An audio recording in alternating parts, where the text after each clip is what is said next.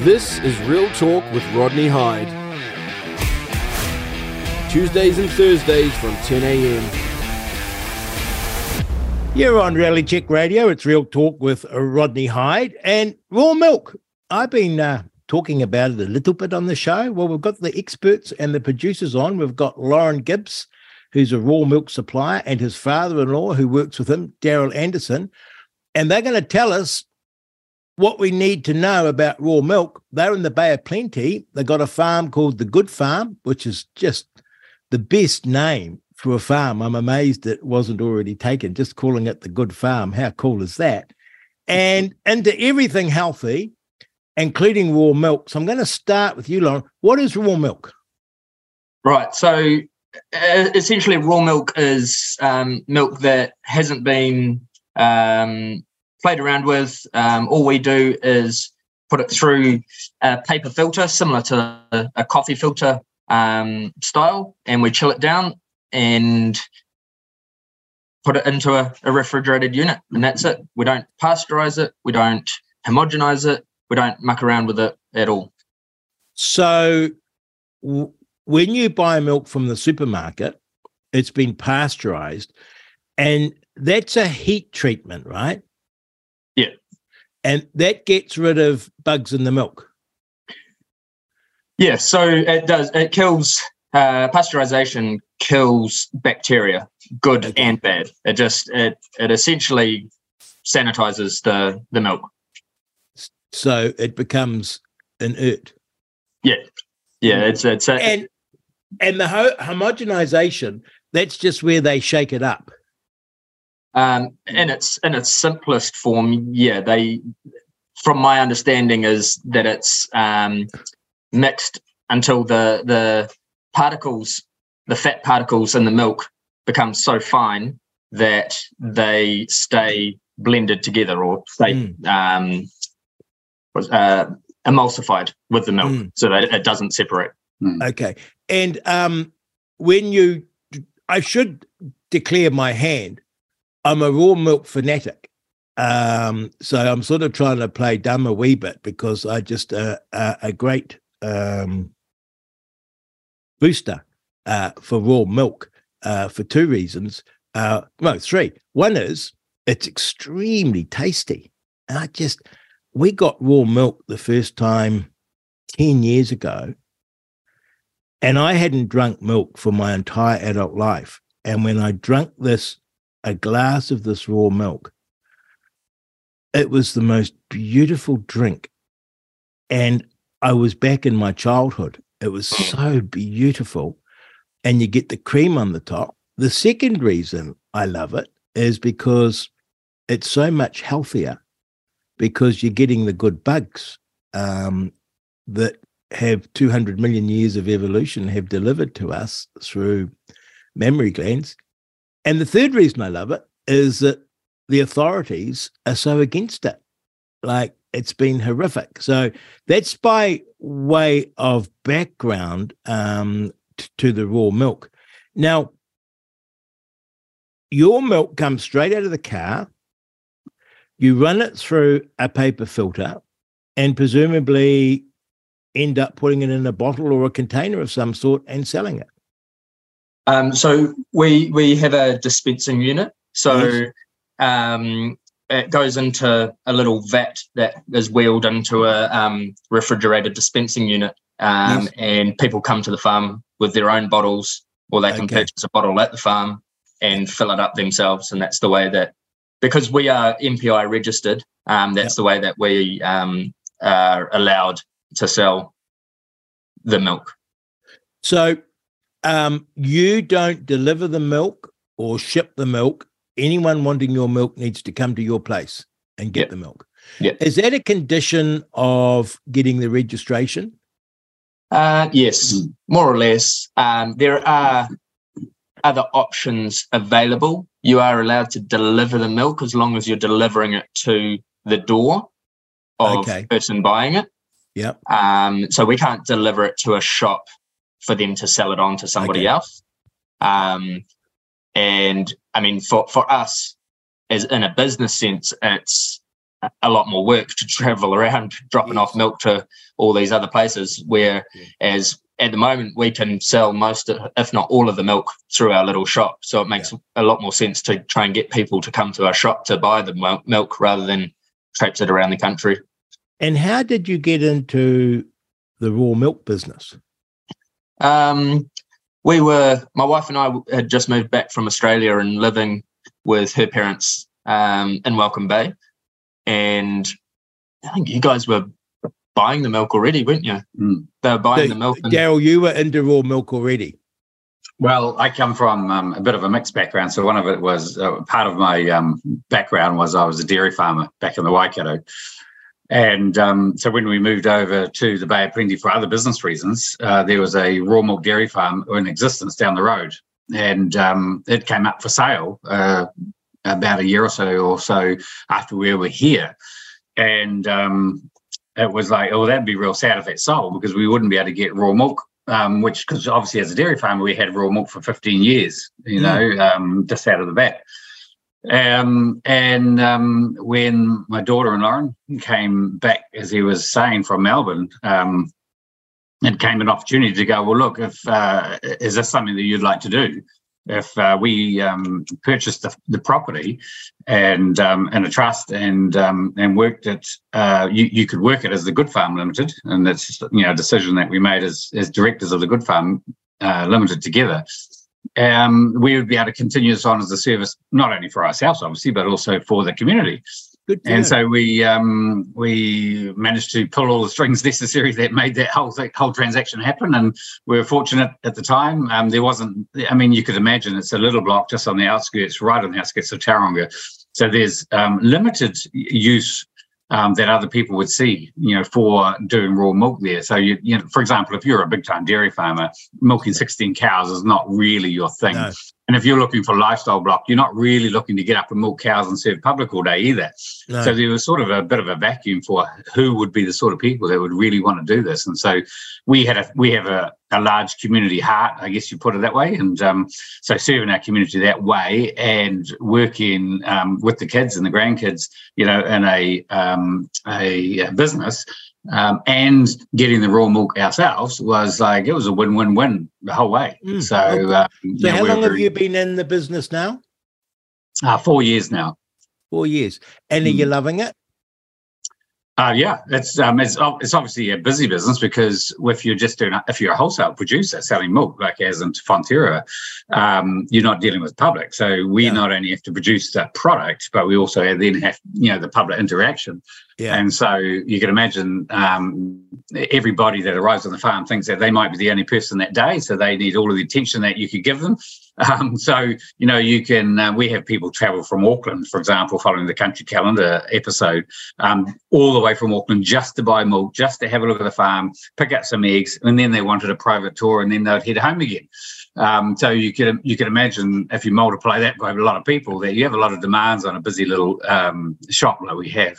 Well, let's cover that off while we're here. You've been sort of in the news. You've been on Country Calendar. You've been on the radio. You've made the big time with Reality Check Radio now. So, be ready for 1 million Aucklanders to arrive. Did you go out seeking that, or did it come to you? No, so that kind of snowballed from a local photographer. He was doing a book called For the Love of Country, and it's a coffee table book celebrating New Zealand farmers. Mm-hmm. And so he lived just up the road, and he approached me one morning and said, look, I'm doing this book. Would you mind if I take some photos? And I had no problem with that, and it didn't seem like we'd get some good photos out of it and maybe be on somebody's coffee table. And that's sort of as far as I sort of thought about it. And then it probably would have been a good 6 or 8 months later, the book was finally finished and started, the promotion of the book started happening. And as a promotion for the book, the editors or producers, whoever it was, they chose a segment from the book to use it as part of that promotion. Oh, wow. it just so happened to be our story. And so that's where it sort of started to build, and we started getting other people taking an interest in what we were doing. And I believe that's where the folks at Country Calendar sort of picked up on this little place that wasn't just doing one thing. They were trying to do a whole range of little bits and pieces. And so then they approached us and said, Good. we'd love to do a story on you. Would that be all right? And it's sort of just built from there. Now, were you happy with what Country? I apologise, I haven't seen it, and I went to your webpage and I saw the link and I never pushed it, and I apologise because I would like to see it. Were you happy with the Country Calendar finished product? Yeah, I mean, even when we were talking with the producer of our show, the amount of content that she saw around, I think she said, you could do a mini series just on what we're doing at the farm. So they were trying to squeeze a lot of what we were doing into 21 minutes of content, so I think from those, if you take into account those factors, I think they did a really good job of telling our story as a business as a whole, without it being angled on any sort of particular agenda or anything like that. Well, it must be good if people are driving from Auckland for a bottle of milk. Yeah. Once you have a look at the show, you'll see that, part of the makeup of the farm business is that we have a lot of school groups coming on to the farm. So there's a lot of education. Yes. There's, part of that is like native tree planting and that sort of process. But there's also other groups that will come on, like the cruise ship tours coming into Tauranga this year and last year will come on and do 30-minute tours from the boat. My goodness. So there could be hundreds of those booked by the looks of it this year coming onto the farm. So there's obviously the education, then the entertainment, I guess you might call it, but it is education for the cruise ship guys because they get to taste raw milk, they get to see or taste the raw vegetables in our market garden. So there's the market garden side of it. There's a lot going on, which there's a lot of stories in all of that. There is a lot of stories, and you're a very good businessman. Your son-in-law's lucky to have you.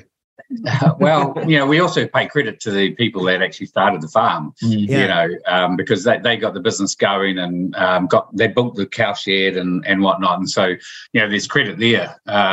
We're just really growing on it and expanding it. And we've got, more ideas, but just need time and resources, obviously, to expand on those. Previously, you were a dairy farmer supplying Fonterra. What's the big difference going from supplying Fonterra? We know the customer side of it, to presumably you had a lot of cows, and I think you said you got 16 now, so you dropped down to 16 cows. What's the main difference or the differences between being a dairy farmer supplying Fonterra and being a small herd supplying the local community with raw milk? Well, obviously, the biggest difference is that when you supply the likes of a Fonterra, they're not obviously the only wholesaler in New Zealand, but you're selling your product as a wholesaler. So you can't determine where it goes. You can't determine the price. You can't determine the regulations around it. You're a supplier. You have to abide by those regulations, and you get the price that you get at the end of the day. Whereas when we're being a raw milk supplier to the community, we obviously get to determine the price. We're obviously regulated through MPI, but we can do more at our way, I suppose. And I guess if you take that right back, we're doing it in a lot more. I suppose for us, we're doing it in a more healthy sort of like whole way, I suppose, because we are right down to 16 cows. So it's not what you'd call a commercial herd at all in any stretch of the imagination. It's not industrialized. It's not an industrialized system. It's so it's a cow by cow. You know your cows. You're working with each cow every day. It's a bit like if you went right back to when herds were milked by hand. There was you had about 8 cows. And you knew the cows. You knew the milk. The milk was healthy, and so you could drink the milk, and you wouldn't get sick. It was the Industrial Revolution. which actually changed the why milk had to be pasteurized, because the Industrial Revolution, came about, and they started feeding cows unhealthy byproducts, as in like from brewery, so the sort of barley byproducts, which in their own right are not unhealthy. But when you just feed cows just those sort of products, and then in the Industrial Revolution, you ended up with sick cows, which ends up with sick milk. So if you sort of take it all the way back. I remember reading about how all this came about. Yeah. Because because they didn't have transportation, they had these big cities. They'd just walk the cows into town, tie them up. They'd poop everywhere, just tied up to a post. And they'd feed them rubbish, never look after them, and pay urchins to sort of milk them. Yeah. There was no sanitary arrangements, whatever. And literally kids died from the bad milk. Absolutely. The question then was, as I understand it, whether to pasteurize the milk or whether to improve the sanitary conditions of the cows. That's right. And we went down the pasteurization route. Funnily enough, if my memory serves me right, it was the guy Macy from the Macy shop. He had retired with his money, and he'd put all his money into getting this milk pasteurized. And we've ended up with pasteurized milk, which, again, correct me, as I understand it, milk is the only product on earth that nature has delivered for the sole purpose of nourishing mammals. Like everything else, you're sort of stealing. Honey, you're stealing. Meat, you're stealing. Vegetables, you're sort of stealing. But milk is made by a mum to nourish her babies. And it's so cleverly designed that it's got everything that a growing infant needs. And it even has the bugs in it that help it digest it for our bodies. That's right. So when you start making changes to that whole product, then you start, potentially causing problems the way that we digest it and digestive issues and whatnot. When they first, just on that pasteurization process, the milk was so bad that they used to add whitener to it, eggs to it, and plaster Paris to it, and then molasses to sweeten it so that people would actually drink it. So you could see why people were dying of it. It was pretty bad stuff. And if you look at it now, if you pasteurize milk now, you lose a whole lot of the goodness within it. There's a lot of documentation around that as to what you lose in the pasteurization process. Obviously, the milk, if it's pasteurized, is sanitized, if you want to put it that way, so it's not going to harm you. You may have some digestive issues, but what you're not getting is the goodness out of it. And so, and of course, there's a whole lot of people that can't drink milk. They get a cooked guts, but they can drink raw milk. That's right. Yeah, that's because the enzymes are still available that break down. Yes. Because enzymes denature in the heating process. Yeah. So when you pasteurize milk, what it does is it kills off all the bacteria and all the enzymes that, good and bad, that the enzymes especially that allow you to digest the milk in your guts. And so what you end up having is a product that is actually full of dead bacteria, because they don't take that out when they pasteurize it. So all that bacteria, good and bad, that gets killed is still in the milk. And so we did a little experiment at the farm, and we put some bought milk from the shop in a jar and in the hot water cupboard, and some of our milk in a jar in the hot water cupboard, and left it for 3 days. And when we took the lid off our milk, it was yogurty and a little bit thick, and it basically started to go to yogurt. But when we took the lid off the bought milk, it was gone sort of an ashen grey colour, and it smelt rotten. And the reason behind that is because the dead bacteria in that milk was just rotting, as opposed to, a living bacteria that was changing it to a fermented product. Oh my goodness. But so imagine what that's doing in your body when you consume it. I know. But, to be fair, our bodies are pretty amazing. They do process pasteurized milk, Yes. What you're just not getting the goodness out of it that you could. Yes. Because over the last 100 years, we have processed, pasteurized milk as humans, but we don't know what we're missing out on, do we? Essentially. Well, our whole supply chain's had that problem, hasn't it? When you look at bread and other products, it's like it's been industrialized, and we've thought of food as calories and nutrients rather than as something living. And that there's a lot more to it. And so we've just pounded out bread, pasteurized milk, bang, bang, bang. And we wonder why we're having so many gut problems and even other stresses on kids. And you're wondering how much of it relates to the food. We don't know. I got into this through the Western A. Price Society and reading Western A. Price's book, which I found amazing. Now, my mother, God rest her soul, was absolutely mortified when I was giving our babies and our infants and our toddlers and our children raw milk. And the crazy thing about that is I can remember growing up on a little, farm like yours with half a dozen cows and getting the cream out of the can and loving it as a kid. But what you realize, we've had 100 years of demonization of raw milk. So there were advertisements in the newspapers, don't drink raw milk, pasteurize it, yada, yada, yada, going back 30s, 40s, 50s, 60s, 70s, 80s. Plunkett were absolutely fervent not to give your kids raw milk. They'd get tuberculosis or something and die. And my mother was convinced I was next to killing my children by giving them raw milk. And I'm quite surprised that Country Calendar turned up non-skeptical. Well, I guess there's really good regulations, and it takes it back to that pasteurization. We do the sterilization, if you like, with the plant, as opposed to doing it to the product. Yes. So we make sure the plant and the animal, the teats and everything are really clean. So the actual product's not sterilized, but the plant is. Yes. So there's good regulations around that. And so that makes it uneconomical because of the tightness of those regulations for, some operators.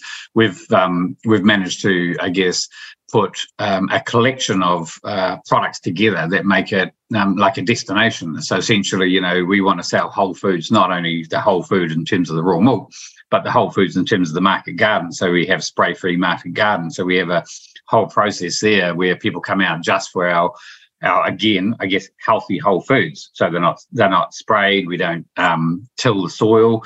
We have a whole lot of sort of procedures which sort of bring hopefully the best mineral sort of content within our product for the consumer. And then we sell eggs and other bits and pieces like fruit and whatnot. And so, we've managed to make the process actually work, I suppose, in terms of a business. And I think that, if more people could work on whole healthy foods, as an entire business or as an entire operation, then, we as the community and consumers would be a whole lot healthier and better off as well. But looking at it at the moment as a businessman, would just having cows, just producing raw milk, would you get a sufficient return to justify the effort required? I think, yes, we could continue. Yes, we could. Wow. But we know that, for people to travel, because they have to come to the farm, remember, we don't, it's not in there, it's not convenient for them. So because they've got to go out of their way and there's an inconvenience factor, then we need to make it more worthwhile for people to, make the trip. Yeah. And they come from far and wide. We have people, we're based in Tauranga, but we have people every week from Rotorua. And distances as far as that in a circle around us, because we're the only producer in the Bay of Plenty. There are other producers in the Waikato, but so people really want that whole food, and they'll travel and they'll make that effort. So we just try and make it obviously worthwhile for them, or more worthwhile. Now, how tough was it, or did you inherit the license, or how tough is it to keep the license to sell raw milk? Because my supplier did everything to comply, produced beautiful milk, and got prosecuted for legal reasons when his lawyer and MPI had all signed off on everything. Sort of 5 years later or something, they came along and did him over, because my understanding was MPI didn't look favorably upon raw milk suppliers. So how tough has that been, and how reasonable has it been?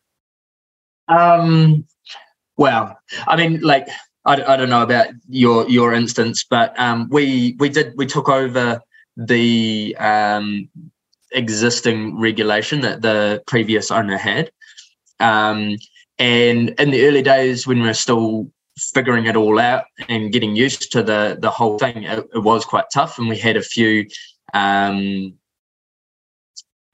sort of bacterial scares in the milk where something had come up in the testing. So we have to test our milk by regulation every 10 days for certain things. And so we did, in the early days, we did have a higher bacteria level than was acceptable, but not so bad that we had to, stop producing. But we did have to stop selling the milk. I think it ended up being for about 10 days until we could prove that there was no continuing issue. So it was tough in the early days. We've managed to get to a point where we haven't had those issues for a while, touch wood. And have you a relationship with the MPI people that are checking on you? Yeah, to a degree. Like, I mean, we get audited every 2 years. MPI will come out and go through sort of all of our paperwork. I've got a book of paperwork about 15 centimeters thick that I have to fill out every day, every week, every month. I've got different things that I have to fill out. So we'll go through that. And while they're not, I don't think they are trying to close us down, but they're definitely very, very thorough, because raw milk and bacteria just scares MPI. You say bacteria, then all their little alarm bells go off, and whether it's good or bad, it's just one of those things that they want it sanitized and sterilized and pasteurized and homogenized. I mean, at the end of the day, what it appears to be is that they just don't want to be liable for anything. I mean, who wants to be liable for anyone getting sick? They've got a big industry to protect too, haven't they? The whole dairy industry.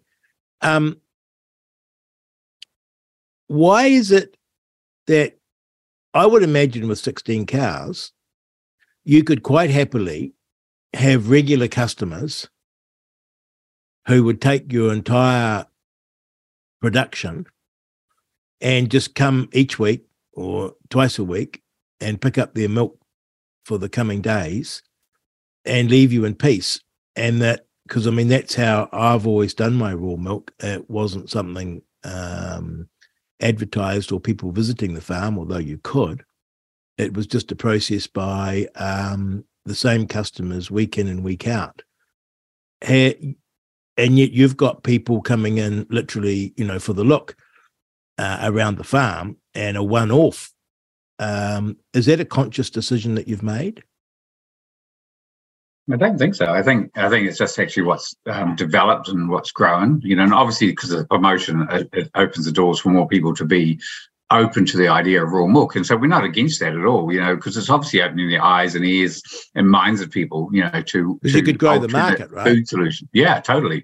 So we're totally not opposed to that at all. I guess what we found is that because it's not a convenient product, you've got to drive to the farm to get it. We have a huge range of customers, I guess, and some of them might be more regular than others. Some might just go, well, it's just not regular. It's just not convenient for me this week, so they don't come. So having, a large amount of customers that come for different reasons. Some of them come, obviously, primarily for likes of our lettuce. We have a famous lettuce mix, which Lauren puts together. So People travel far and wide for that. And so, we have a large range of customers. There's no doubt about it. And, interesting, a lot of them want to talk. They want to discuss obviously the health benefits and food and whatnot, but also the current government regulations, around a whole lot of issues. And so they just actually want to talk about that sort of. And I think one of the big things that we've sort of come to understand, I suppose, over the last 4 years is the importance of people knowing where their food comes from and who's producing it.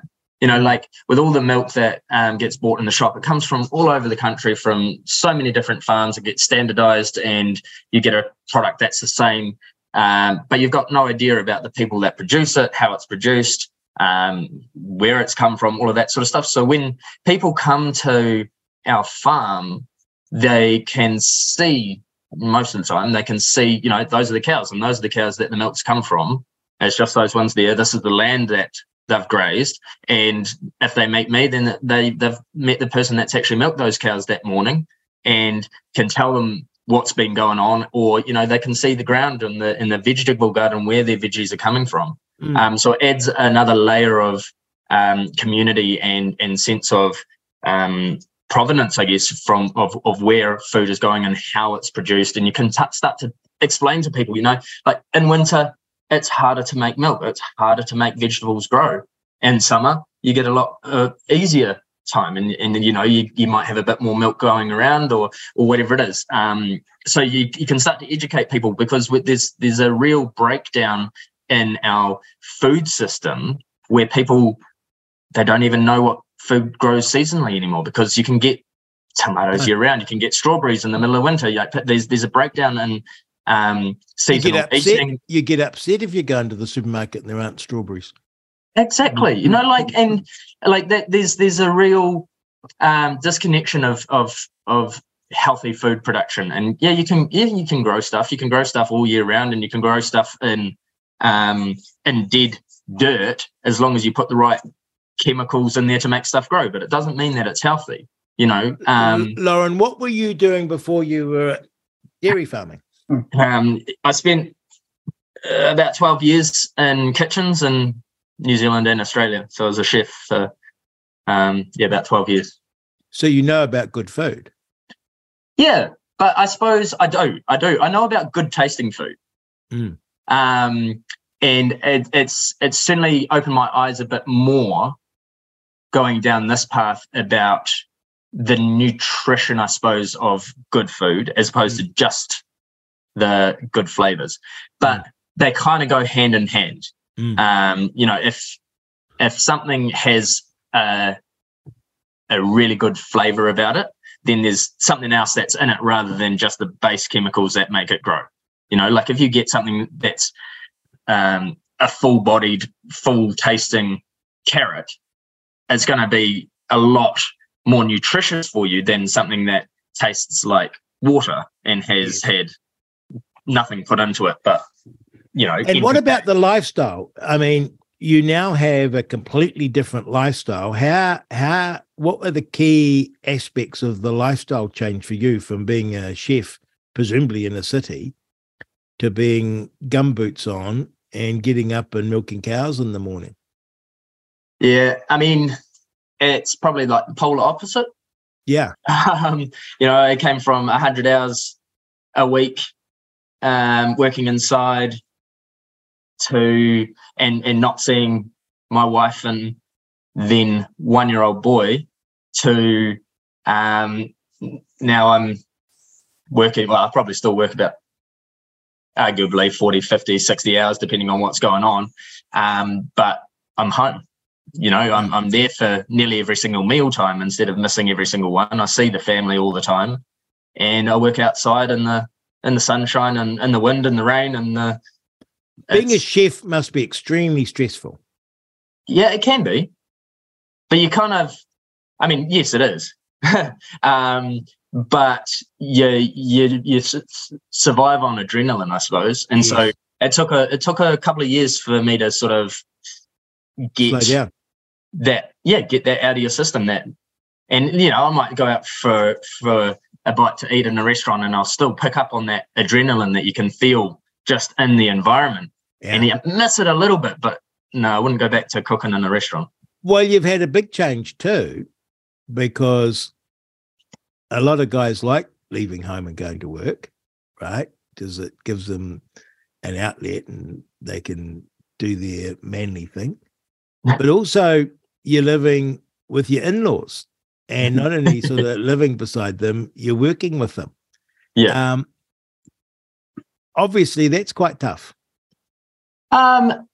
It's actually been not as tough as you would expect. I've got to be careful here because he's sitting right beside me. I know. That's why I'm teasing you.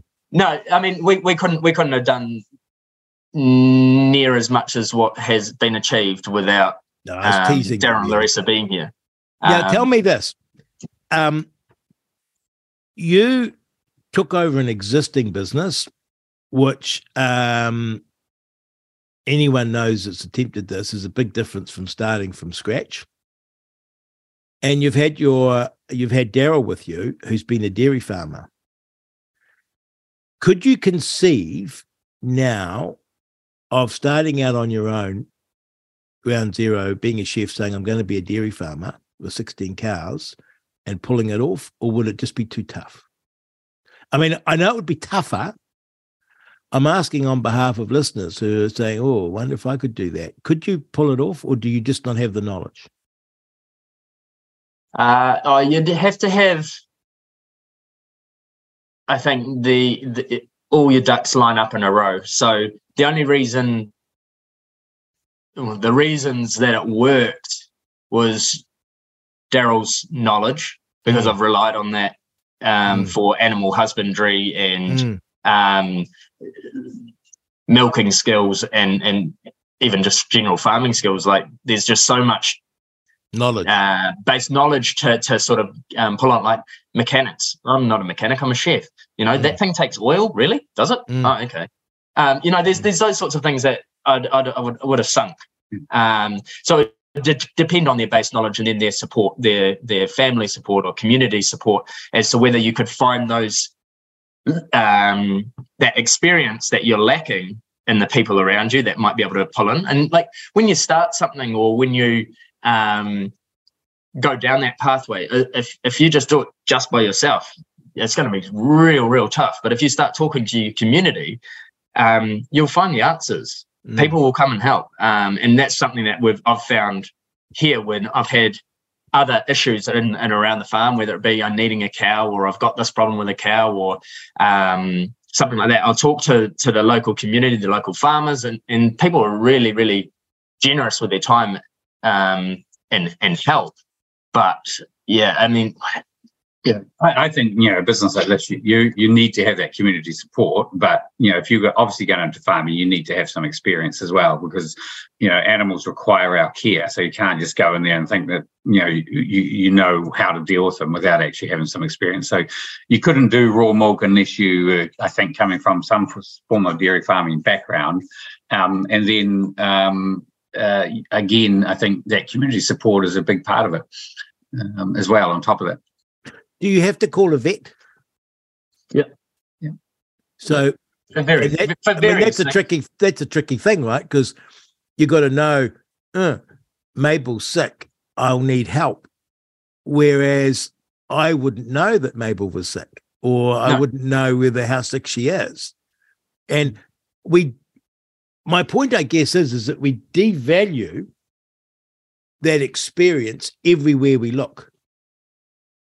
Yeah. Right? Yeah. We don't, you decide to cook some nice meal and you get the recipe and it's incredibly hard and you make a hash of it and the chef just whips it up because they've done it day in and day out.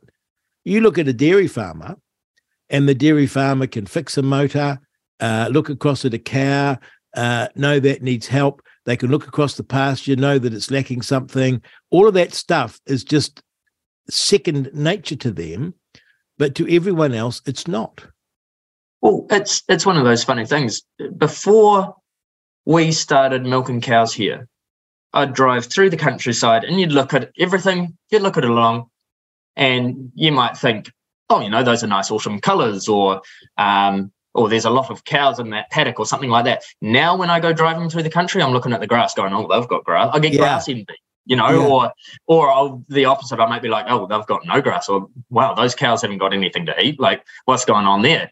And so your perceptions do change based on your experience and what you're into, I suppose. Like if you're an accountant or a financier or something, that's your expertise, and you can see the numbers off at a glance. Well, so one thing I've got to tell you, Dale, you'll laugh at this.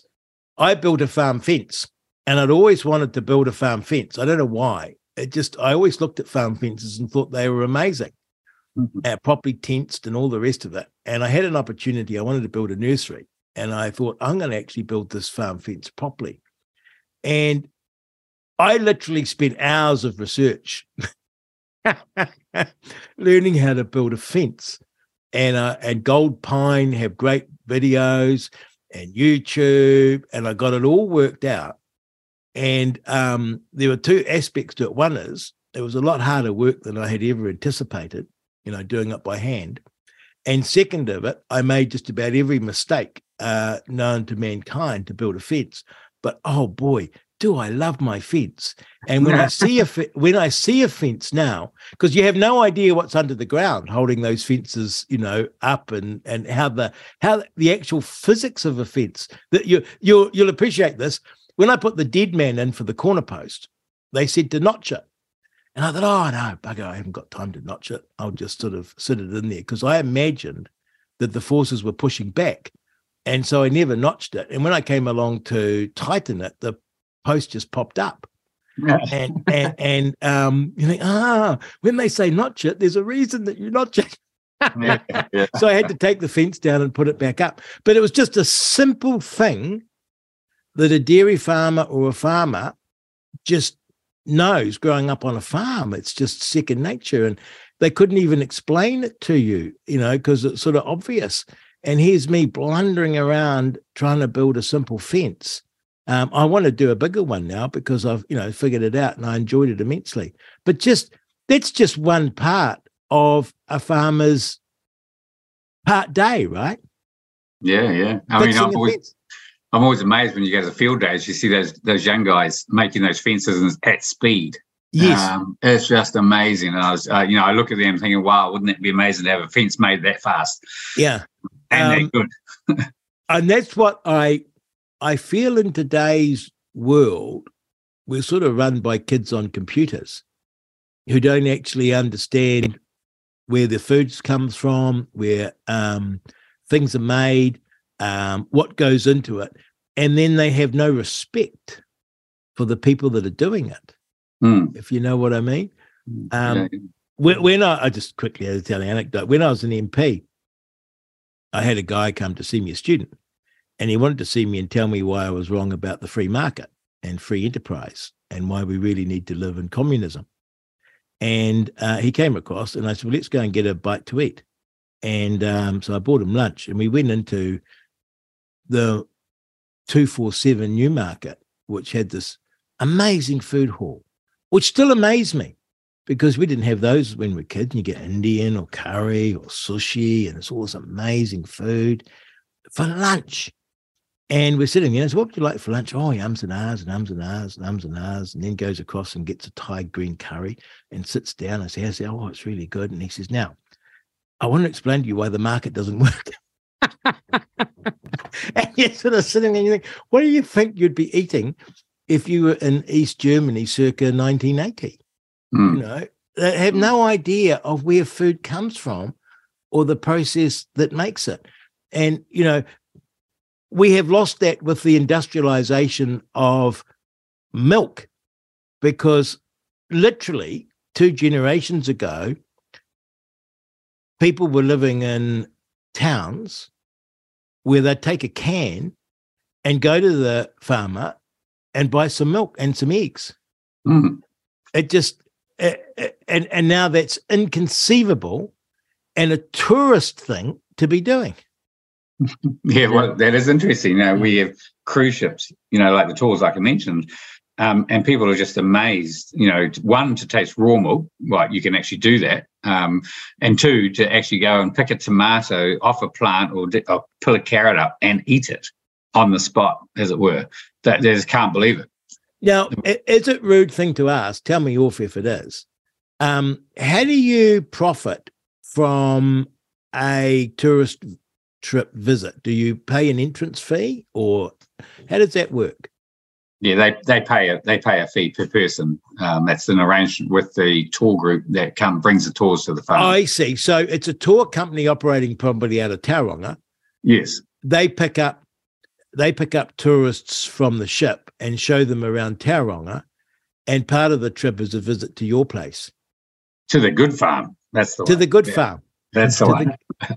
And how many do you get at a time?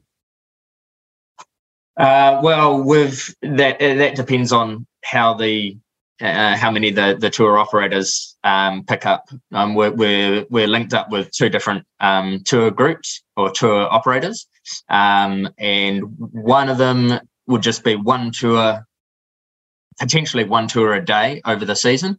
And it could be from anywhere from, I think it's 12 to 60 people on the tour. It just depends who books in.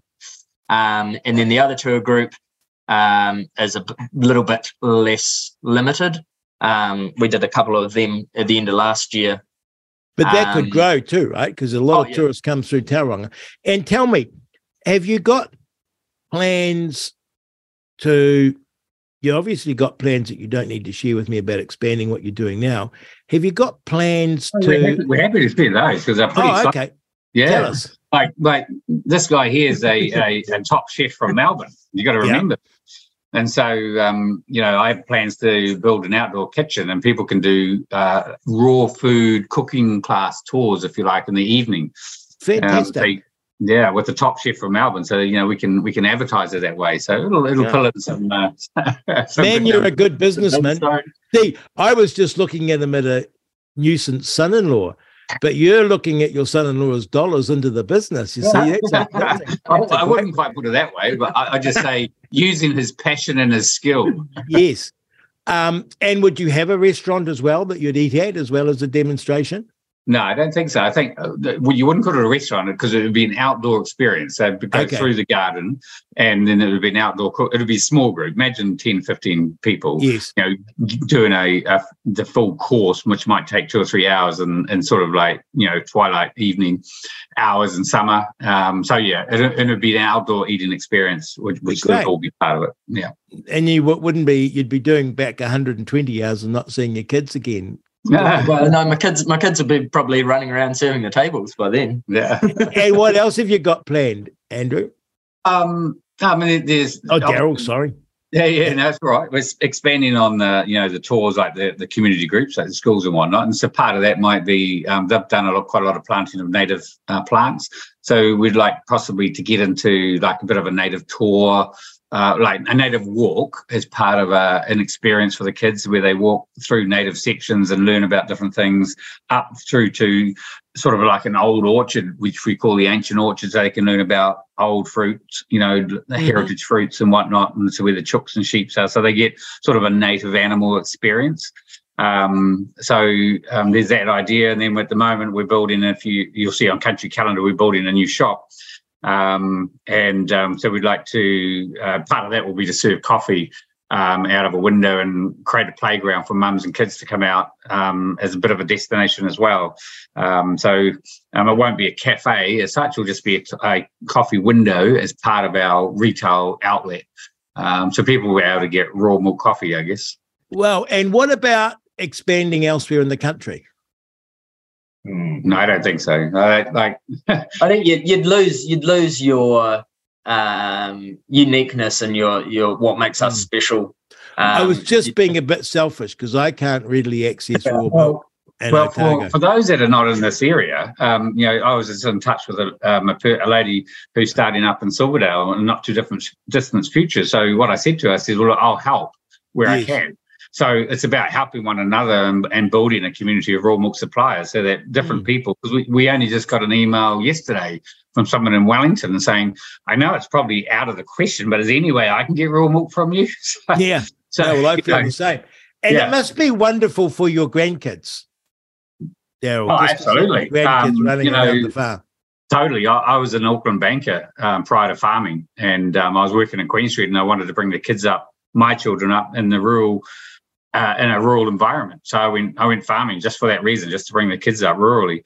And so now to see the grandkids having that same opportunity to live in a rural environment, and grow up that way is pretty cool. I don't know if you want to comment on this because you don't want to upset the industry, but you can be delicate. You can pre-formulate an answer. Do you find it a little odd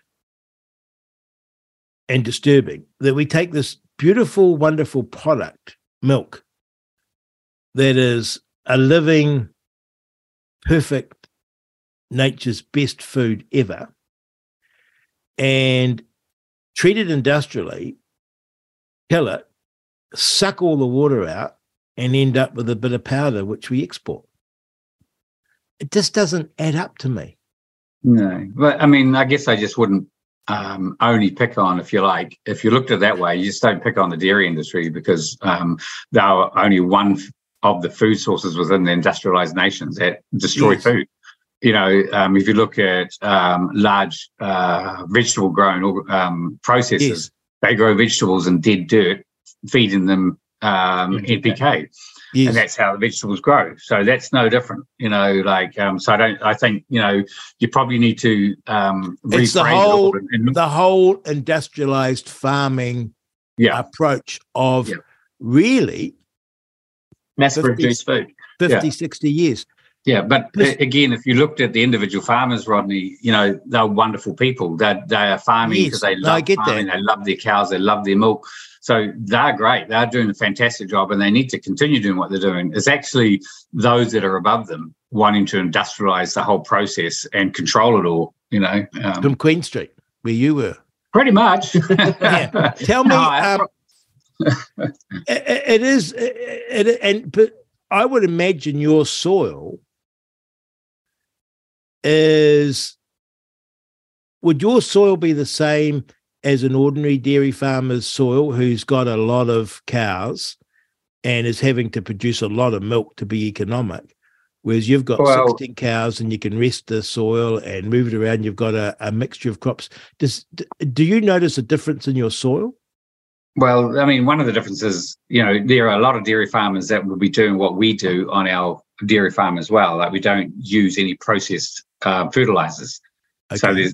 So the only fertilizer we use are natural rock. There's a lot of dairy farmers in that same, not all obviously, but a large percentage. Tell me the logic of that quickly. Natural fertilizer. Well, obviously, if you're using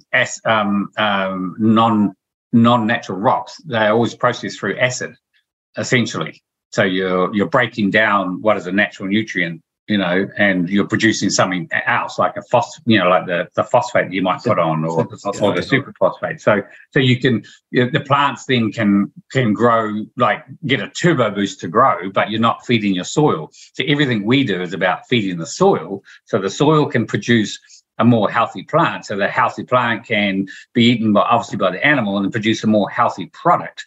And so, you could grow more grass than we grow if you actually turbocharge it, but we're in it for the long haul, wanting to improve our soil. Mm-hmm. So everything that we do, both in the market garden and on the farm, is about soil biology, essentially. And it's all a work in progress. It's all, when you're trying to change soil naturally, it takes a long time. Mm-hmm. So part of that is the plant species. We plant multi-species plants so that we can have deep rooting plants and, shallow rooting plants, and plants that have different functions and different nutrient values and whatnot. But, to be fair, it hasn't been easy here because we are on a little hilly block. Our prominent species is kikuyu, which is this is a plant that was brought into New Zealand, so it's like an invasive species as it were, but it's now pretty much right through Northland and large chunks of the Bay of Plenty and further in some other areas. So we have our own issues to deal with, but there's good and bad in species like that because it does very well over summer, but we struggle a lot over winter because it doesn't grow in winter. Whereas if you go to the Waikato, you'll see the ryegrass growing really well in winter. So there's a whole combination of stuff, but a lot of dairy farmers, or a number of dairy farmers is probably a fair way of saying it, Rodney, they're wanting to do that same process as well. Right. So you could be in a commercial herd, if you want to call it that, serving as a wholesaler, but still actually looking after your soils. Well, what a wonderful thing you're doing. And I mean, it must be an exciting life. You've got the grandkids, you've got 3 generations, you've got the community, you've got your customers to chat to, but more particularly, it's not a routine job because you're constantly facing these challenges of cows, grass, soil that you're learning about the whole time. It's like an education every day. Yeah, and that's pretty much the farming life. If you talk to most farmers, that we live in an environment which is continually changing. So we're trying to change and adapt. And we've had a wet winter and a wet summer last summer, wet summer was wonderful for growth. But who knows? This summer could be a dry summer. So you're forever learning, adapting, changing. But our customers, on the other hand, they turn up and expect a bottle of milk to be the dispenser to be available to dispense a bottle of milk for them.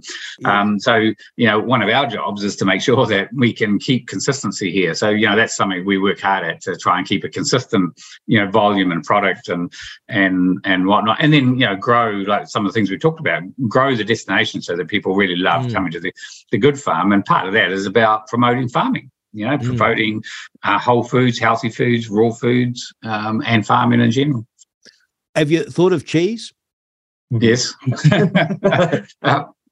I mean, I've mucked around with a bit of cheese just for the house, and it can make. I mean, I've made fresh cheese, so mozzarella, ricotta, feta, halloumi, paneer. It makes fantastic cheese. Oh yeah. And we've talked about putting a little cheese facility in at the farm as well, to utilize the milk that may be excess.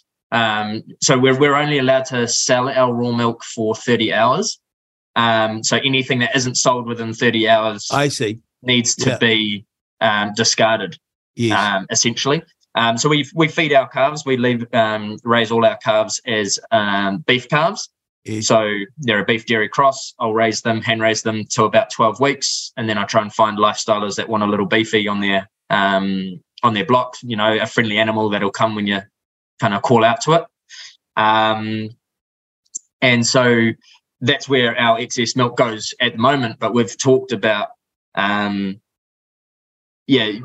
in a cheese facility to utilize that. However, especially at the moment, we're pretty much selling nearly all of the milk as it is. And you look at your day and you say, where am I going to fit my cheese making in? Well, you're on Real Talk with Rodney Hyde, Rally Check Radio. I promise you, if you're anywhere near the Bay of Plenty, take a trip over to the Good Farm. You'll meet a wonderful family. But if you've never drinking raw milk, you're in for something truly wonderful, because you can't believe that what we buy in the supermarket is milk. After you've tasted raw milk, you can actually taste the sunshine and the goodness. And man, oh man, I just miss my raw milk. It's fabulous talking to you, Lauren and Daryl. It's been wonderful. We wish you every success. Maybe we'll come back in 6 months or a year if you're up for it, and we'll talk about progress. I just think what you're doing is fabulous in a family way, in a community way, in a food production way, and that you are leading and providing an exemplar for what a lot of people could be doing for the good of us all. So thank you for that. Thank you so very much for taking the time to come on. Nice. Thank you, Rodney. And if you go to the Good Farm, listeners, the webpage, you'll see about the farm, you'll see about the business, and you'll be able to click on and watch the country calendar show. And it doesn't quite have the reach that we have, but you get pictures. So that's the advantage of it. You're on Real Talk with Rodney Hyde, Rally Check Radio. Send us a text, 2057. Email me, inbox@realitycheck.radio. If you want to pass a note on to Lauren and Daryl, send it through me and they will get it. Thank you for listening. This is Real Talk with Rodney Hyde. Tuesdays and Thursdays from 10 a.m.